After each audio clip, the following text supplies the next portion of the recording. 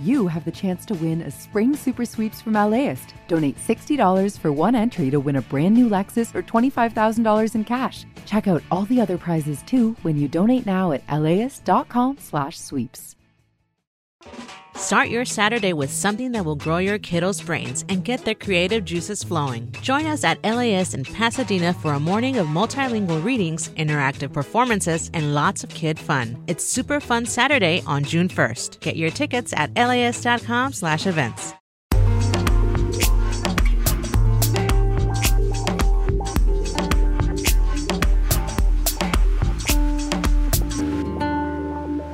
LAist Studios. Today on the LA Report, Orange County officials say millions of dollars are unaccounted for. As another storm approaches, landslides are more likely if the soil gets too saturated. When you get too much, it just collapses altogether. And later, from How to LA series on vintage cinema houses, a love letter to the new Beverly. It's Saturday, February 17th. I'm Julia Paskin, and that's coming up on the weekend edition of the LA Report from LAist 89.3. But first, here's the latest news. It's only been a week since more than a year's worth of rain fell on some spots of Southern California, and LAist science reporter Jacob Margolis says that means the risk of landslides with this next storm is higher than normal.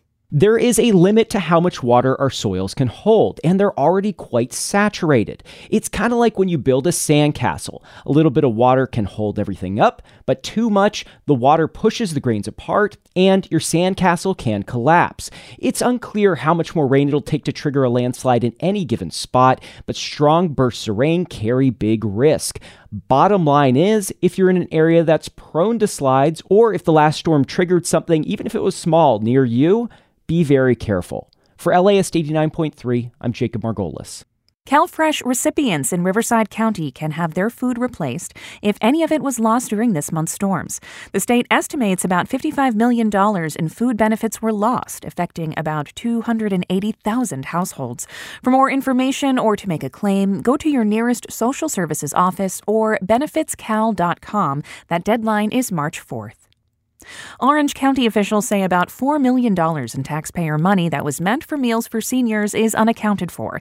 It was money OC Supervisor Andrew Doe directed to a nonprofit led recently by his 22-year-old daughter, Rhiannon Doe.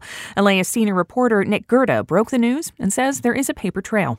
What these new records show is that the county gave the group almost a year to provide documents showing what it did with millions in taxpayer funds that were supposed to feed people in need in central Orange County. But county officials say the group has failed to detail how it spent the money. Supervisor Doe and his daughter have not responded to requests for comment. You can read the full report on laist.com. The number of overdose deaths in California state prisons went up last year. 59 people died of drug-related causes while being held in state prisons, more than double what it was in 2020 and 2021.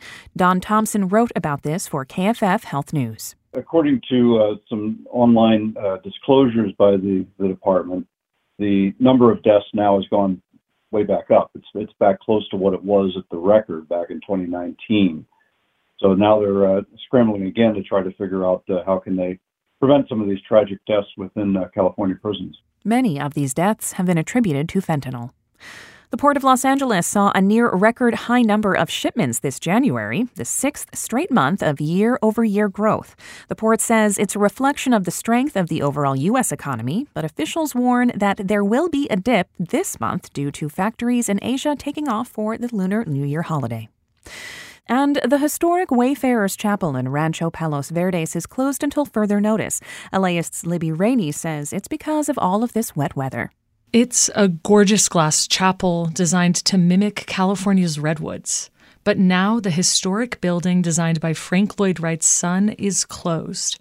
It's another sign of erosion issues on our coastline. Church officials say that the chapel has to be shut due to accelerated land movement in the area after recent storms. It's a popular wedding venue, but if you had a reservation for the chapel, you'll be getting a refund instead. For LAist 89.3, I'm Libby Rainey. There is a GoFundMe page for restoration efforts. You can find out more at laist.com. More after this break.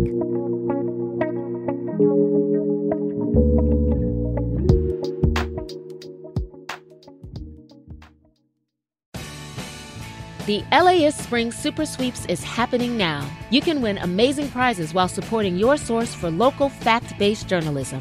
One lucky grand prize winner will get to choose a brand new Lexus or $25,000 in cash. Other prizes include an electric bike from Juice Bikes and $1,000 gas gift cards. Your donation of $60 gets you one entry to win, and the more you give, the more entries you get. Donate now at LAist.com/sweeps.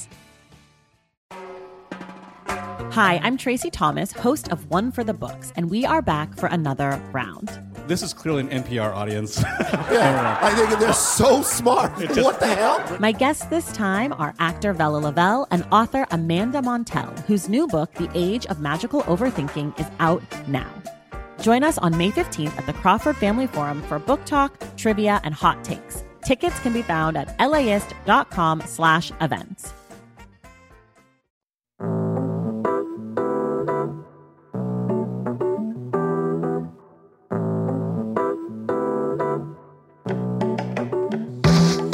Welcome back to the LA Report. I'm Julia Paskin. When's the last time you saw a film on film? The New Beverly Cinema in Fairfax has been screening double features on film since the late 1970s, and that is never going to change. It's a guarantee by owner, filmmaker Quentin Tarantino. Here is a love letter to this vintage cinema house by producer Victoria Alejandro, talking with New Beverly projectionist Danielle Waken. I think that is what makes Bev cool, is what we show isn't just, like Jean Dielman from Janus Films, which like a bunch of like I said, film school people show up, but then we had like a Twilight marathon for Twilight fans. So it's like we kind of show something for everyone, and I think that's also what makes this kind of special too. We're like part museum in a way, and then for the like the IB Tech geeks. And then we have like Twilight or Goofy Movie for even kids. Like it's such a vast audience that we speak to. She's speaking to something that really resonated with me. I love quote-unquote important films, and I will never complain about a 3-hour runtime. And I also think the Twilight movies rock. The first one's the best, but we can fight about that later. The New Bev is a place where the important stuff and the fun stuff both get shown on film, projected with the same amount of care, and can all pack a house.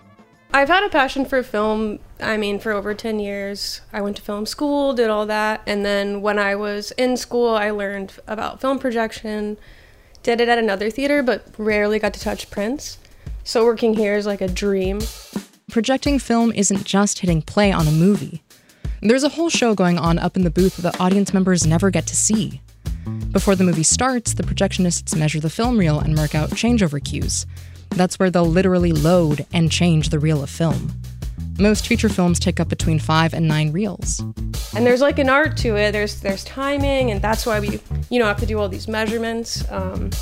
But yeah, there's nothing better than whenever you hit every changeover and it's a perfect show. Or watching my coworker have a perfect show is also a very, very good feeling. When everything's on film, every screening is an experience. I know that might sound a little pretentious, but the tangible preparation that goes into screening something on film really does translate to the film feeling special for both projectionist and audience. Working here inspires me constantly, just being excited about movies. Like after, here's a really good story. Phantom of the Paradise. Life and death, salutations from the other side. Phantom of the Paradise, a 70s rock musical directed by Brian De Palma with music by Paul Williams, is another one of those cult hits. The film is a blend of Faust, Phantom of the Opera, and a critique of the music industry, with fabulous costumes, musical numbers, and a dash of horror. While it didn't get rave reviews upon its release, it found a dedicated fan base, even inspiring the French duo who would become Daft Punk.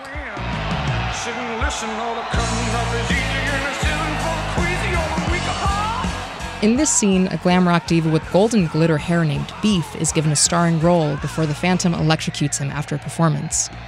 It's all pretty dramatic and spectacular.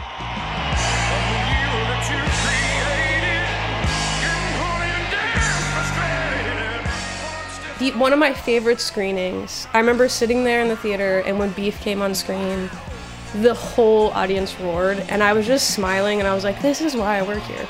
It's not even about I'm touching film and I'm a projectionist and it's this performance that's really important to me. I love doing it, but it's more about that moment where like everybody's screaming for beef and I'm just like, this is the coolest job ever. That is Danielle Wakin, projectionist at the New Beverly Cinema, talking to producer Victoria Alejandro. You can listen to the whole profile on the theater on the How to LA podcast feed or wherever you get your podcasts. You can also find it at laist.com/howtola. Meanwhile, come this Monday, the California legislature will start the process of going through the more than 1,500 bills that were introduced this year. One proposal that Cal Matters politics reporter Samia Kamal is keeping an eye on has been a hot-button issue in the state. The big one that we saw was the California Retail Theft Reduction Act, backed by the legislative leader, Assembly Speaker Robert Rivas. And so, when he gets behind something, that shows us that it's a big deal. The bill would make it a crime targeting organized smash and grab thieves with a penalty of up to 3 years. The end of August is the deadline for state lawmakers to decide on that and other bills.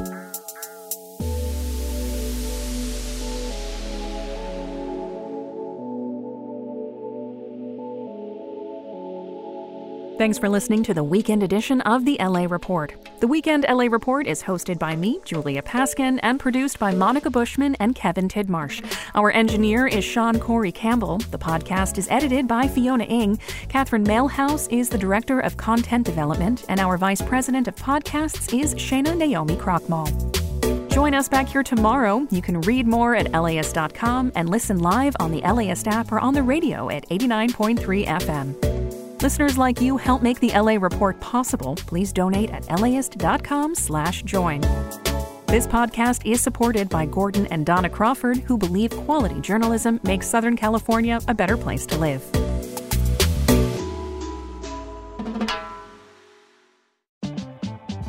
LAist has a new live event series with the James Beard Foundation. We Are Where We Eat will go behind the scenes of some of your favorite LA restaurants to find out how and why they do what they do. I'm Austin Cross. Join me for the first event where we'll explore how restaurants help make a neighborhood, and we'll all have something delicious to eat afterwards. It's May 22nd at the Crawford. Get your tickets now at laist.com/events.